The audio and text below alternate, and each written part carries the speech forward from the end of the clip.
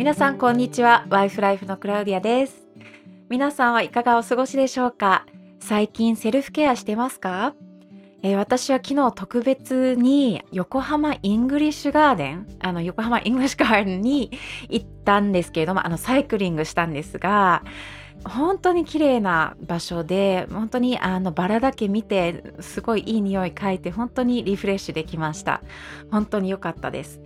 子供たちが実は学校や幼稚園に行く間に行ったので、本当にその間で行けて、すごい嬉しかったです。では、今日のテーマについて話しますけれども、今日のテーマは、良い言葉の影響力です。言葉は良い影響も与えますし、あと悪い影響も引き起こします。ある言葉や表現は深く意識に残ります。例えば、子供の時に聞いたフレーズを今でも覚えて、いろいろな感情をもたらすことがあるかもしれませんね。早速ですけれども、聖書にこのことが書いてあります。死も生も舌の力に支配される。舌を愛する者はその実りを食らう。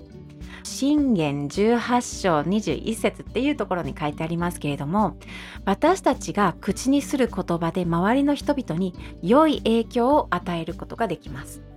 だから今日は皆さんにこのことを勧めたいです。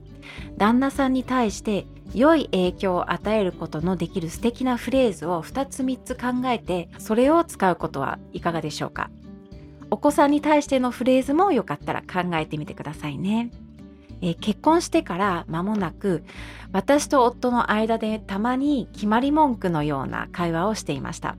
まず夫がプロポーズする時にはいと答えてくれてありがとうと言って、私はあなたこそプロポーズしてくれてありがとうと答えました。結構チーズィーですね。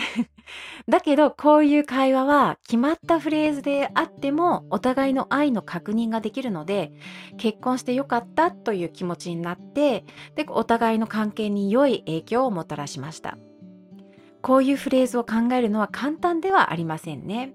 いつも夫に対して使えそうなフレーズが思いつかなかったり、またちょうど喧嘩していたり、夫婦関係が悪く傷ついているなら、なおさら難しいかもしれませんね。夫が自分のフレーズにどう反応するかもわからないから、少し不安であるかもしれませんね。そういう気持ちもよくわかります。なので、アイディアとして数分のフレーズを用意しましたので、これから読み上げますね。例えば、こういうフレーズです。私はあなたと結婚したこと嬉しいよ。私はあなたと結婚することができて幸せだよ。あなたは良い夫だよ。あなたは私の良きパートナーだよ。あなたは私と子供たちにとっても良い模範だよ。何々の時覚えてる？私にとってあなたの行動言葉はとても大切だったよ。もっとありますけれども、例えば、子供たちと私のためにいつも頑張ってくれてありがとう。あなたのお金の扱い方本当に上手だね。ありがとう。あなたの何々の姿を見ると誇りに思うよ。例えば子供の接し方や知り合いとの会話についての姿とか、あなたのすることや人への接し方は私に良い影響を与えているよ。子供たちや私のために祈ってくれてありがとう。あと、あなたの男らしさ大好きだよ。とか、あなたのジョークいつも笑えるよ。あなたの集中力、運動力に憧れているよ。一人一人に個性があるように、あなたの夫が最も喜ぶ、励まされるフレーズがあると思います。もしあなたの夫婦関係が悪くて、こういうフレーズを言うことはまるで嘘をついているような気がしたとしても、励ましたいです。できる範囲で自分の夫に優しい言葉、良い影響を与える、あと人を生かす言葉を考えて伝えたり、それを言うことが難しいなら、携帯でメッセージしたり、メモに書いて見つかるところに貼ったりするのはどうでしょうか。特に夫婦関係が悪いと、こういうステップを取るのはとても難しいですけれども、それこそ夫婦関係の改善への方向転換となります。もう一つ、喧嘩の中で仲直りへの道が見つからない時には、神様にお願いすることもできると思います。